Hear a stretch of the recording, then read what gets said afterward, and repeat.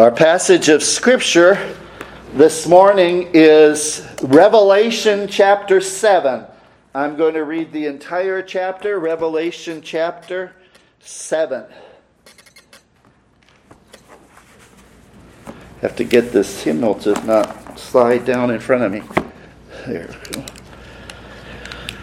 After these things, I saw four angels at the four corners of the earth, holding the four winds of the earth, that the wind should not blow on the earth, on the sea, or on any tree. Then I saw another angel ascending from the east, having the seal of the living God. And he cried out with a loud voice to the four angels, to whom it was granted to harm the earth and the sea, saying, do not harm the earth, the sea, or the trees, till we have sealed the servants of our God on their foreheads. And I heard the number of those who were sealed, 144,000 of all the tribes of the children of Israel were sealed.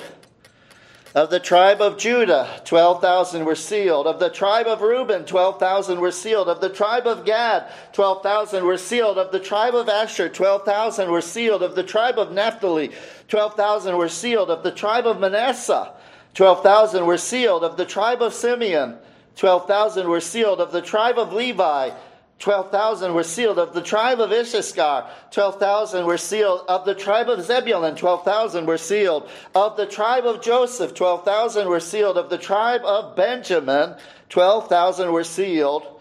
After these things I looked, and behold, a great multitude, which no one could number, of all nations, tribes, peoples, and tongues, standing before the throne and before the Lamb, clothed with white robes, with palm branches in their hands, and crying out with a loud voice, saying, salvation belongs to our God who sits on the throne and to the Lamb. All the angels stood around the throne, and the elders and the four living creatures, and fell on their faces before the throne, and worshipped God, saying, amen, blessing and glory and wisdom, thanksgiving and honor and power and might be to our God forever and ever. Amen. Then one of the elders answered, saying to me, who are these arrayed in white robes? And where did they come from? I said to him, sir, you know. So he said to me, these are the ones who come out of the great tribulation, and washed their robes and made them white in the blood of the Lamb. Therefore they are before the throne of God, and serve him day and night in his temple. And he who sits on the throne will dwell among them. They shall neither hunger any more, nor thirst any more. The sun shall not strike them, nor any heat. For the Lamb who is in the midst of the throne will shepherd them, and lead them to living fountains of waters. And God will wipe away every tear from their eyes. At the end of chapter 6, which I preached on last week, verses 12 through 17, we read about God's wrath and the end of our present world. And that could have been the end of the whole book, because it was describing the end. And yet, as people were dying, as the Lamb of God was bringing his wrath on the earth, the very last verse of the last chapter, it says, for the great day of his wrath is come. And these are these people supposedly speaking. And who is able to stand? And those people who are ungodly, who do not know Christ, will be asking that question, who is able to stand? And you'd think it's sort of a rhetorical question from them. And yet this is God's word. And God is prophesying this through his angel, through Jesus to us. And when God asks the question, who is able to stand, he has an answer. And we see that in chapter 7.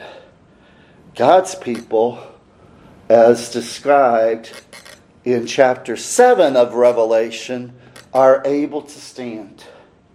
They're able to stand through the first four horsemen, and I believe the first horseman was Jesus going out with his gospel. But the second, the third, the fourth are all the things we see that have gone on in this world from all time. War and famine and death from all various trials. This is something that's not new, that's not different, but they go on all the time. And then there's the martyrdom that's described in the fifth seal.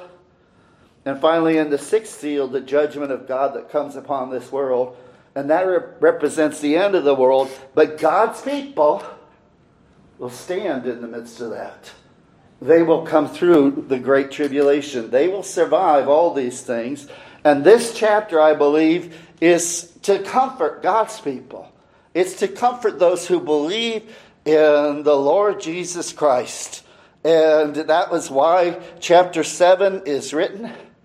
Now, some people believe, and many of them, that there are two different groups described here. Jews in the first part of chapter 7, and Gentiles who believe in Jesus in the second part. I don't believe it's two different groups. I believe every Jew, the only way he's ever going to be saved is if he believes in Jesus. There's no other way of salvation for a Jewish person or for a Gentile than believing in Jesus, who is the Jewish Messiah. The word Messiah is the same as the word Christ. It means the exact same thing, the anointed one.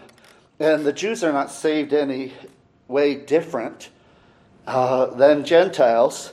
And these are not talking about two different groups, but it's talking about one group of Jews and Gentiles together, which are the true people of God, who are converted, who believe in Jesus, who trust in Him. And it's describing them in two different ways. This is something I don't believe I'm mistaken on. If somebody wanted to argue with me about it, I would debate them on it. I believe this is talking about one group, and I'm going to present an argument for that one group, Jews and Gentiles together as the church of God. And we see, first, what is seen in this passage is God's people as seen by God, as known by heaven from heaven's point of view. That's what we see in the first part of this chapter. As you see in chapter 7, it starts in verse 1 with judgments being restrained. Revelation 7:1 says, "After these things I saw 4 angels standing at the 4 corners of the earth, holding the 4 winds of the earth, that the winds should not blow on the earth, on the sea, or on any tree." Now, what is happening at the beginning of chapter 7 is we're going backward a little bit. The end of chapter 6 told us about the very end of things, the end of this entire world, and we're not going after the end. We're going to a little before that. We're moving backward in time, in prophecy, in a time that I think is probably still ahead of us even today, but it's not the very end described at the end of chapter 6. And I believe the judgments spoke about here that are being restrained by these angels, the wind represents that judgment that's going to come in the 7 trumpets. These are being restrained during this time. The judgments spoken here about these things seem to be judgments that will come with the first 3 trumpets. And why is that? Because the trumpets deal with nature. Those first 3 or 4 do. And chapter 7 talks about nature, the earth, the sea, or on any tree. Notice in Revelation 8:7, and this is looking ahead, but it's in your notes, and 1/3 of the trees were burned up, and all the green grass was burned up. Revelation 8 verse 9, and 1/3 of the living creatures in the sea dried up. Revelation 8:10, 1/3 of the waters became wormwood, and many died from the water because it was made bitter. And then Revelation 8:12, then the 4th angel sounded, and 1/3 of the sun was struck, 1/3 of the moon, and 1/3 of the stars, so that 1/3 of them were darkened, and a third of the day did not shine, likewise the night. And what we see here is a third of all these things receiving some kind of destruction, and this is future to chapter 7. God is holding this back. He's keeping this from happening until the people of God are sealed. And so these things happen, but God's people are going to be sealed in some sense from them. And we see something similar to this in the Old Testament. Remember in Egypt under Pharaoh. In Egypt, the first 3 plagues, the blood, the frogs, and the lice, seem to impact everyone. There's no reference to these things not touching the Hebrew people. They seem to impact both the Hebrews and the Egyptians. If they only infect the Egyptians, we don't read anything about that. But they seem to impact both. But in Exodus 8, 22 through 23, it says, "In that day I will set apart the land of Goshen, in which my people dwell, that no swarms of flies shall be there, in order that you may know that I, the Lord, am in the midst of the land. I will make a difference between my people and your people. Tomorrow this sign shall be." And so at that sign, that plague, starting with the swarms of flies, they only came upon Egypt. They didn't come in the land of Goshen where God's people were. And I don't necessarily say that the 7 trumpets don't affect believers, but we know some of them will not, because it definitely tells us when those trumpets come, they are not going to touch believers. They only touch non-believers. And so we see a similar thing happen. And even if some of those touch the believers, chapter 7 is talking about how believers are sealed, they're marked, they're protected from these things. And so if we go through a difficult time and somehow we're close to the end, we are in some sense protected by God. If God is for us, who can be against us? Even if we're going through that tribulation and we are killed, what happens? We go immediately to heaven. God marks his own people, and so even if we die for Christ, are we worse off because of that? No, we're safe. We have this comfort that God is with us. God allows the trials mentioned with the horsemen back in chapter 6, horsemen 2 through 4, to touch his people, and persecution, horsemen 5 and seal 5, and martyrdom definitely hurts believers. Obviously, there are martyrs probably today in the world. People who are dying because of their faith in Christ. And Revelation 7 seems, though, to indicate some division. God's people are marked, they're protected, and at the very least, this protection means that they're kept from falling into the sins and into the temptations that the ungodly will fall into. No believer, whatever the mark of the beast is, will ever take the mark of the beast. God will enable them not to do that. They won't fall into this temptation. And so we see that in this passage. But here, before I get too far, we see in this passage the sealing, the marking of God's Israel. And I believe it's talking about spiritual Israel, not national Israel. Pictured in Revelation 7 verses 2 through 8. It says, "After these things I saw the 4 angels standing at the 4 corners of the earth, holding the 4 winds of the earth." And then verse 2, "Then I saw another angel ascending from the east, having the seal of the living God." Notice he has that seal. He's going to mark them with this seal.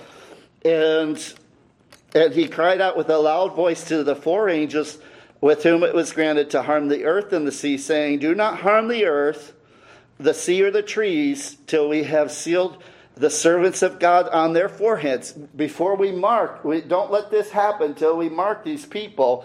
And I heard the number of those who were sealed, 144,000 of all the tribes of the children of Israel were sealed. Now notice it says all the tribes of the children of Israel were sealed. Now some people like to take that literally and say, this means all the tribes of Israel, the Jewish people, were sealed with this mark, that Christians who are not Jewish are not included in this sealing. Because we have to take this literally, and 144,000 is a literal number. It's referring only to Jews, and so there's 12,000 of this tribe, 12,000 of that tribe, 12,000 of this tribe. You can read through it. I'm not going to read through the entire list here because I already did that. But one thing I want you to notice in the list, in verse 6, it says 12,000 of the tribe of Manasseh were sealed. Now, if you go to the Old Testament, and I have another list there, and all the lists in the Old Testament of the tribes are the same, I have the list here from Genesis 49. This is when Jacob himself was dying, and he was blessing his sons. And if you go through that list, one thing you will notice is the tribe of Manasseh is not mentioned. Not at all. But the tribe of Dan, it says in verse 16, Dan shall judge his people, and there's a lot more. I just put the names basically and a few things that were from that chapter. You could look up the whole chapter if you want. Dan is there. Now Dan is a tribe of Israel. He was one of them. Manasseh was not originally listed at all as one of the tribes. He was one of Joseph's sons, and Joseph was one of the tribes. So what kind of problem does this cause if you're interpreting this to be literal? Well, if you notice, it says 44,000 of all the tribes of the children of Israel were sealed. Well, if you're talking about all the tribes, then you cannot leave Dan out. You have to add 12,000 of Dan, and that would make 166, not 144,000. And it ruins the whole number if you try to take it literally. And so you can't. The 12 tribes of Israel, and this is their father, this Genesis 49:28. He blessed them all, and he blessed Dan. He did in the next chapter. He has a special blessing for the two sons of Joseph, and Manasseh is included in that. But they weren't one of the 12 tribes. If you add Manasseh, that's 13 tribes, not 12. And so there's a problem here immediately if you try to take it literally. This, I believe, in Revelation, is not a reference to the natural sons of Israel, but it's a reference to the spiritual children of Israel. And the spiritual children are those who truly believe in Jesus, those who love the Lord, those who are truly called. And there were people in the Old Testament, Abraham, Isaac, and Jacob, who all love the Lord. They are included in this, but not because they are physical descendants of Abraham, but because they're spiritual descendants of Abraham. They have the same kind of faith that he has. We read in Romans 9:6 and 7, it says, "But it is not that the word of God has taken of no effect, for they are not all Israel who are of Israel." Meaning there are people that are Israelites nationally that are not true spiritual Israel. And he goes on, he says, "Nor are they all children, because they are seed of Abraham. But in Isaac your seed shall be called." And then in another passage in John, the same person who wrote in Revelation, it says in John 1:12 and 13, "But as many as received him, to them he gave the right to become the children of God, to those who believe in his name, who are born not of blood," meaning not national Israel, not of blood, "nor the will of the flesh, nor the will of man, but of God." We who are born again, whether we are children of Abraham or we are Gentiles, we are the Israel of God. There aren't two Israels. There isn't an Israel that's true national Israel that's going to heaven because they're related to Abraham, and spiritual Israel that's going to heaven through Jesus. But there's only one Israel, and that is the children of God. If these are not physical descendants of Israel, you could say, who are they? Are literally only 12,000 saved of each tribe? Well, how can this passage be symbolic? As I already said, you'll note not all the tribes are mentioned in this book of Revelation. The tribe of Dan is left out, and Manasseh is included, which was not a tribe in Old Testament times. If you take this passage literally to be talking about the 12 tribes, what is said in Revelation 7:7, all the tribes of the children of Israel were sealed, would not be true if it's 144,000. There'd have to be 166,000, or you'd have to say that Revelation 7 is made a mistake. They left out Dan and they put Manasseh in instead. I don't believe that's the case. I believe this is talking about the true people of God being sealed. And the names are used, and Israel is used symbolically. And God intentionally, and John, if he, whatever part he had, intentionally left out one tribe and put a different tribe in. If symbolic for spiritual Israel, this passage fits with what other scripture tells us about people being sealed.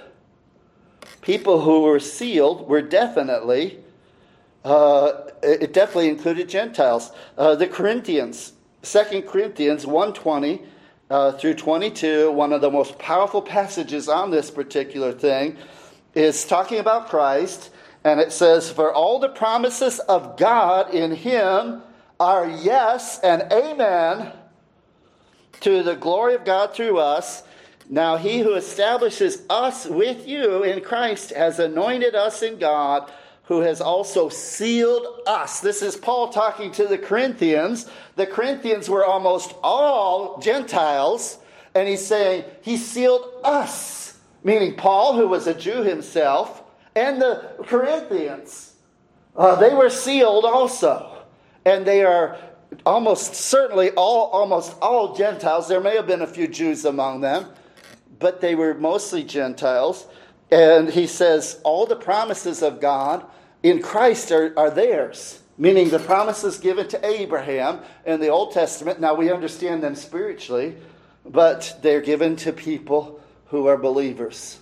You know, we don't go to a promised land on this earth, but our citizenship is in heaven. That's our promised land. And that's how these things are fulfilled for us who are Gentiles. Note also, in 2 Corinthians 2:22, the sealed, in context, as I said, were primarily Gentiles, and all the promises refer to promises given to Abraham and the Israelite, and sealed us. I guess I'm repeating what I just said. Sealed us refers to Paul as a Jew and all the saved Corinthians, who mostly were Gentiles, and they were one unit. Us means one group. Not you and us, but us. We see the same thing in Ephesians. In Ephesians 1:13 it says, in him you trusted, after you heard the word of truth, the gospel of your salvation, in whom also, having believed, you were sealed with the Holy Spirit of promise. The Ephesians were sealed. They are God's people. They have that special mark of God on them. They also were mostly Gentiles. And then also we see it again in Ephesians 4:30 when Paul says to them, and do not grieve the Holy Spirit of God, by whom you were sealed for the day of redemption. Now, somebody might say, well, are there more than one seals? Are there different kinds of seals? It's possible, but there's nothing in Scripture that tells us this seal is different than that seal. I believe all the seals are one. They're talking about people who are true believers, and we are all sealed. We are either true, sealed by God, or we're not sealed, and we're ungodly, and we're exposed to the wrath of God. And here we see that these who are Gentiles were sealed. Now Timothy was a half Jew. His mother was Jewish and his father was Gentile, and he also was sealed. And in 2 Timothy 2:19 it says, "Nevertheless, the solid foundation of God stands, having this seal, the Lord knows those who are his, and everyone who names the name of Christ departs from iniquity." And the seal in that verse is referring to the fact that God knows his own.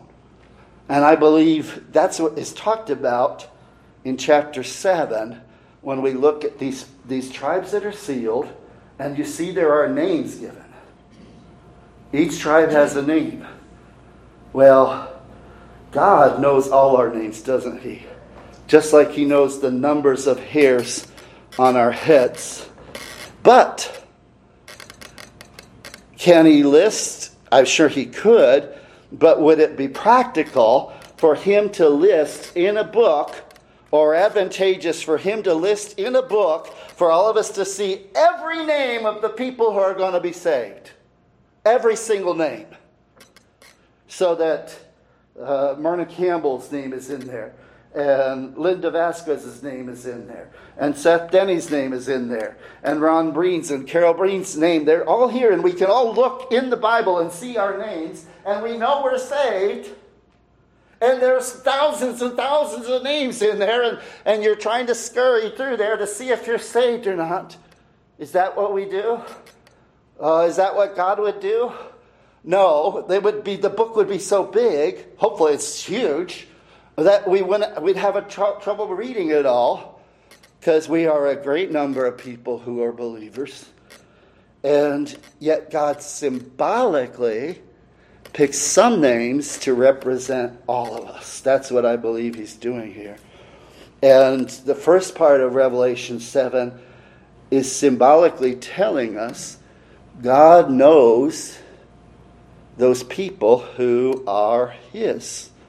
The Lord knows, it says in 2 Timothy 2:19, those who are his. He knows our name. He not just knows our names, but he knows the number of hairs that are on our heads. And the reason he gives names in Revelation is symbolic to let us know, as far as heaven is concerned, God is not confused. He's not going to say, "Oh, I'm going to bring my wrath down on everybody, and I don't know who is the ones that I'm going to save and who are lost, and I'm not sure if I'll hit somebody accidentally that's saved and destroy them and send them to hell by mistake." He's not going to do that. Those who are his, he knows. And that's what's symbolized in this first part of Revelation 7, is that God knows his people. He knows their names.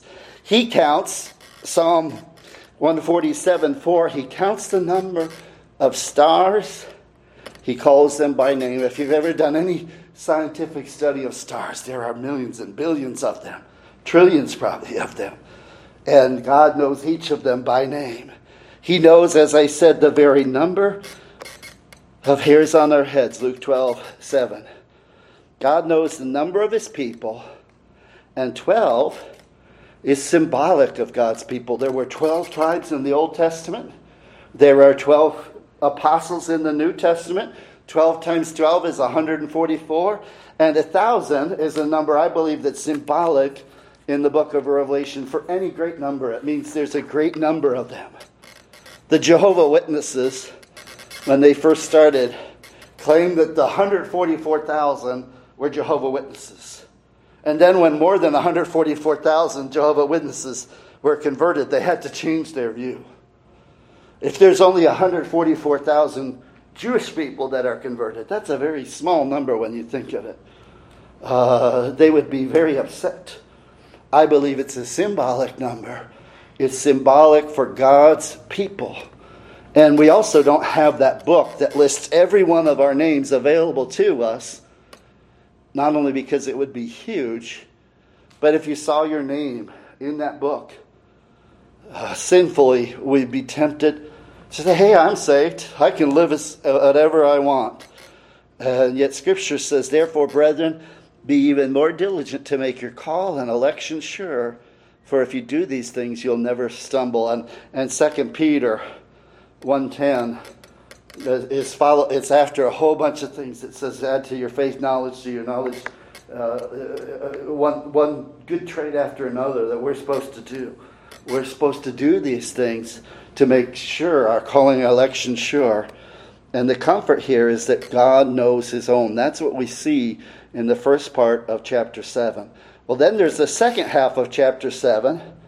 And then the second half, God shows us his people, not from his own point of view, where he knows everybody and knows all their name, but from a human point of view, as in heaven, as safe. And they are described very differently. You know, one person could look at the tail of an elephant, and another person could look at the trunk of an elephant, and they have two totally different viewpoints of an elephant. And when you're looking at God's people from God's point of view, he knows the number of us. He knows all our names. But if you look at the same group of people from a human point of view, we can't even number ourselves. After these things, it says in Revelation 7, verse 9, after these things I looked, and behold, a great multitude, which no one could number. It can be translated, no man could number. It doesn't mean God couldn't number them. God does number his people. He knows how many. He knows who's going to be saved. But we don't know. We don't see how many. And then he says they are from every tribe, nation, and tongue, of all nations, tribes, peoples, and tongues. Revelation 7:9b. And they worship God, and they're saved by the Lamb, as all who are saved who come to God. It says, standing before the throne and before the Lamb, clothed with white robes. That white robe is the righteousness of Christ, with palm branches in their hands, and crying out with a loud voice, saying, salvation belongs to our God, who sits on the throne, and to the Lamb. This is the same group of people described in the first part of chapter 7, but they're described from a human point of view, as people see them, as this multitude can know that no man can number. Their white robes are because they are cleansed by the blood of Jesus. Isaiah 1:18 says, come now to Israelite people, and it says, come now, let us reason together, says the Lord. Though your sins are like scarlet, they shall be as white as snow. Though they are red like crimson, meaning very bad, they shall be as wool. How are sins cleansed? By the blood of Christ. Doesn't matter if it's Old Testament or New Testament, sins are only cleansed by Christ's blood. They looked forward to Christ coming and dying for their sins. We look back at what he's already did, but either way, those who are saved by Jesus. Revelation 1:5 says, and from Jesus, the faithful witness, the firstborn from the dead, and the ruler of the kings of the earth, to him who loved us. John, who's a Jew, is writing that. He's writing to a lot of Gentiles, and washed us from our sins in his own blood. They're all saved. Us is a group that includes both Jews and Gentiles. Here, the second part, the part that is talking mostly to Gentiles, or seems that way to a lot of people, they have palm branches in their hands. And palm branches are a feature of the Feast of Booths, celebrating the endurance of the Jews coming out of the wilderness into the promised land. And our promised land is heaven. And I believe when we come through this world, which has all its difficulties, we are celebrating the same way. We will remember some of the things we came through, and we will praise God that he brought us through these things. These worshipers are identified as those who worship Christ and come through the great tribulation. These are the true people of God. The reference of God wiping the tears from their eyes fits with Revelation 21, and in reference to the New Jerusalem, the bride of Christ, which is mentioned in Revelation 21. These are the same. You know, it says they stood around the throne, the elders, and then at the end of chapter 7, verse 17, it says, and God will wipe away every tear from their eyes, And also in Revelation 21, when it talks about a new heaven and a new earth, and these verses are listed in your bulletin. I'm not reading every word of them, but it says, God will tabernacle with men, meaning he will be with us, and God will wipe every tear from their eyes. There shall be no more death, nor sorrow, nor crying. There shall be no more pain, for the former things are passed away. Why is God sharing this here? Because his people will be saved no matter what they go through on this earth. And there's good reason, and this is the third main point, for seeing the unity of God's people in these verses. Not two groups, but one. Not Jews. Some people say, the Jews, because they like to divide them up, that they're sometimes not only a different group, but they're even saved in a different way. They're saved by doing good works rather than by Christ dying for them. I don't believe that at all. The Gentiles and the Jews are both saved by Christ, and Scripture tells us this. It tells us that we're all equal. Romans 3, 9 through 12 says, what then? Are they better? Are we better than they? This is Paul as a Jew writing. Not at all. For we have previously charged both Jews and Greeks that they are all under sin. As it is written, none is righteous, no, not one. There is none who understands, none who seeks for God. Scripture clearly represents Jews and Gentiles being brought together in one church, saved by Christ. Here Paul, as the apostle to the Gentiles, in Ephesians 2, 11 through 22, is writing to the Gentiles, and he says, therefore remember that you, once Gentiles in the flesh, who are called uncircumcision, by what is called the circumcision, and there was a division even in that day, especially in that day,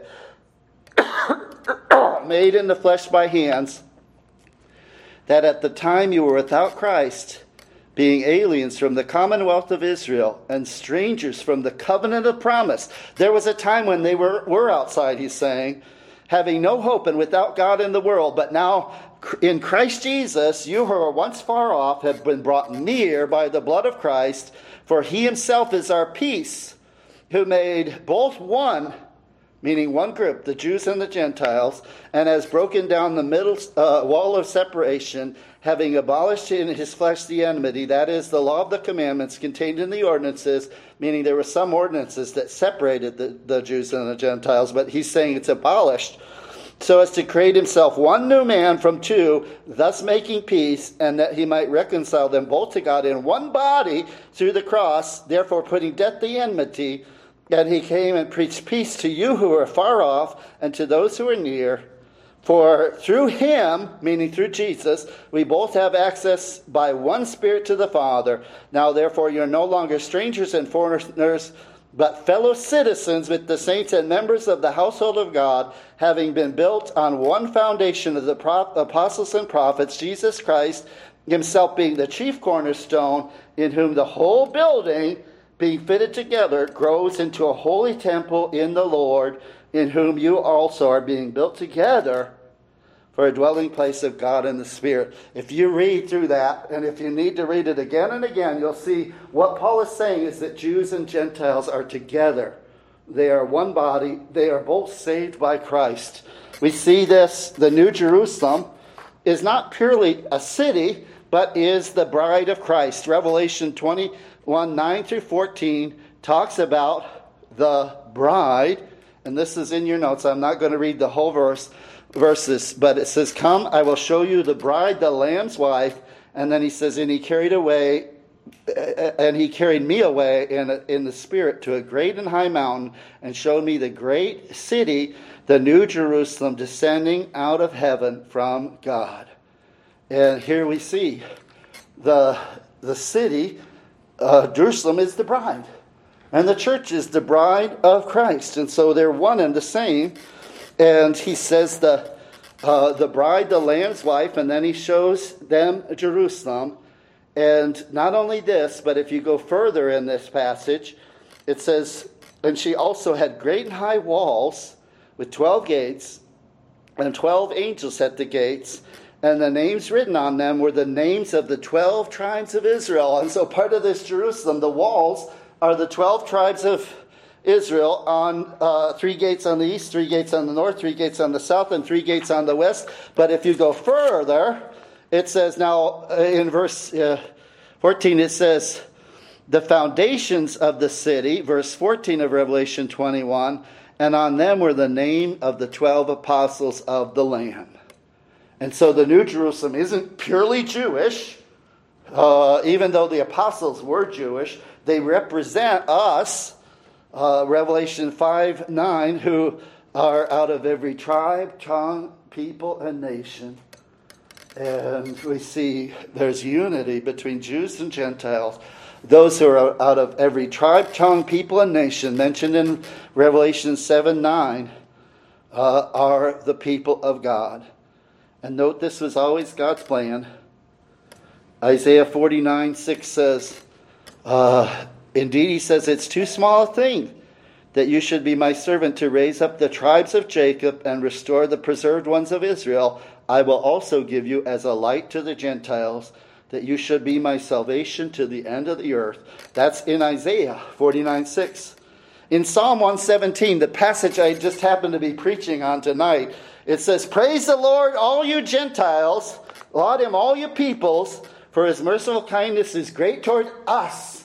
It's almost certainly a Jewish person who is writing that psalm, but he says us in regard to Israel and the Gentiles, and he says, praise the Lord.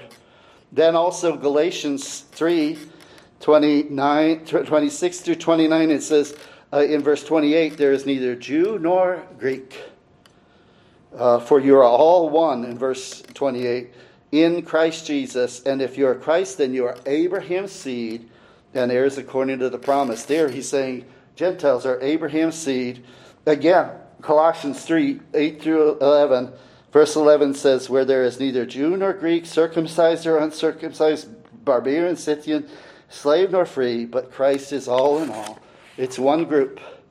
And so when we look at Revelation 7, what do we see? We see God's people are sealed. They're protected by God. They're known by God by name. That's why he lists the 12 tribes that are actually a little different than the 12 tribes in the Old Testament. I believe because he wants to make it clear that we're talking about symbolism here. And it's not just 144 literal people, 44,000 literal people who are going to be saved. But the 144 represents 12 times 12 times 1,000, which was symbolic in Greek for a great number. Like when we, my grandson Aiden, we come with his mom comes with a big bunch of groceries, and he says, we have a ton of groceries out there. Well, there's not literally a ton, but he means there's a whole lot. And they used 1,000 that way to mean a whole lot. Well, 12 times 12 is symbolic for God's people, and God knows our names. And then in the end, the second half of chapter 7, when he talks about this great multitude, which no man can number, out of every tribe, tongue, kindred, and nation, he's talking about the same group that he's talking about in the first part of chapter 7. Jews and Gentiles who are spiritual Israel, who believe in God, who follow God.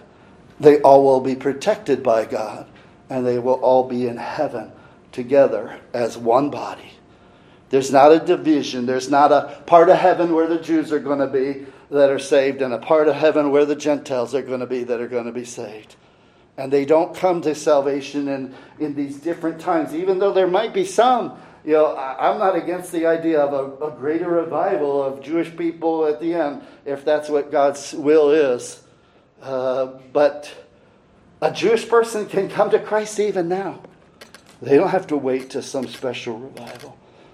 And we are all saved only through Christ, not through sacrifices. Even in the Old Testament, when they offered up the lambs and the bulls and the goats, those lambs and bulls and goats did not really save anybody, but they were symbolic of Christ, who is the Lamb of God who takes away the sins of the world. And when they had faith, whatever they had understood about Christ's coming and his death, when they had true faith, they were saved the same way we are, by looking to Jesus. Well, let's pray. Father, we thank you for this passage. We thank you for Revelation 7 that tells us and comforts us that we should know that whatever happens in this world, you've sealed us, you're protecting us, you know those who are yours. You won't be confused and thinking, oh, is this one that I can save or is that one I could save? You'll know who those are. And Father, we thank you for the symbolism of the angels sealing the people of God who are known by name. And Father, we believe and know that you know each one of us by name. And we thank you for that. We pray these things in Jesus' name. Amen.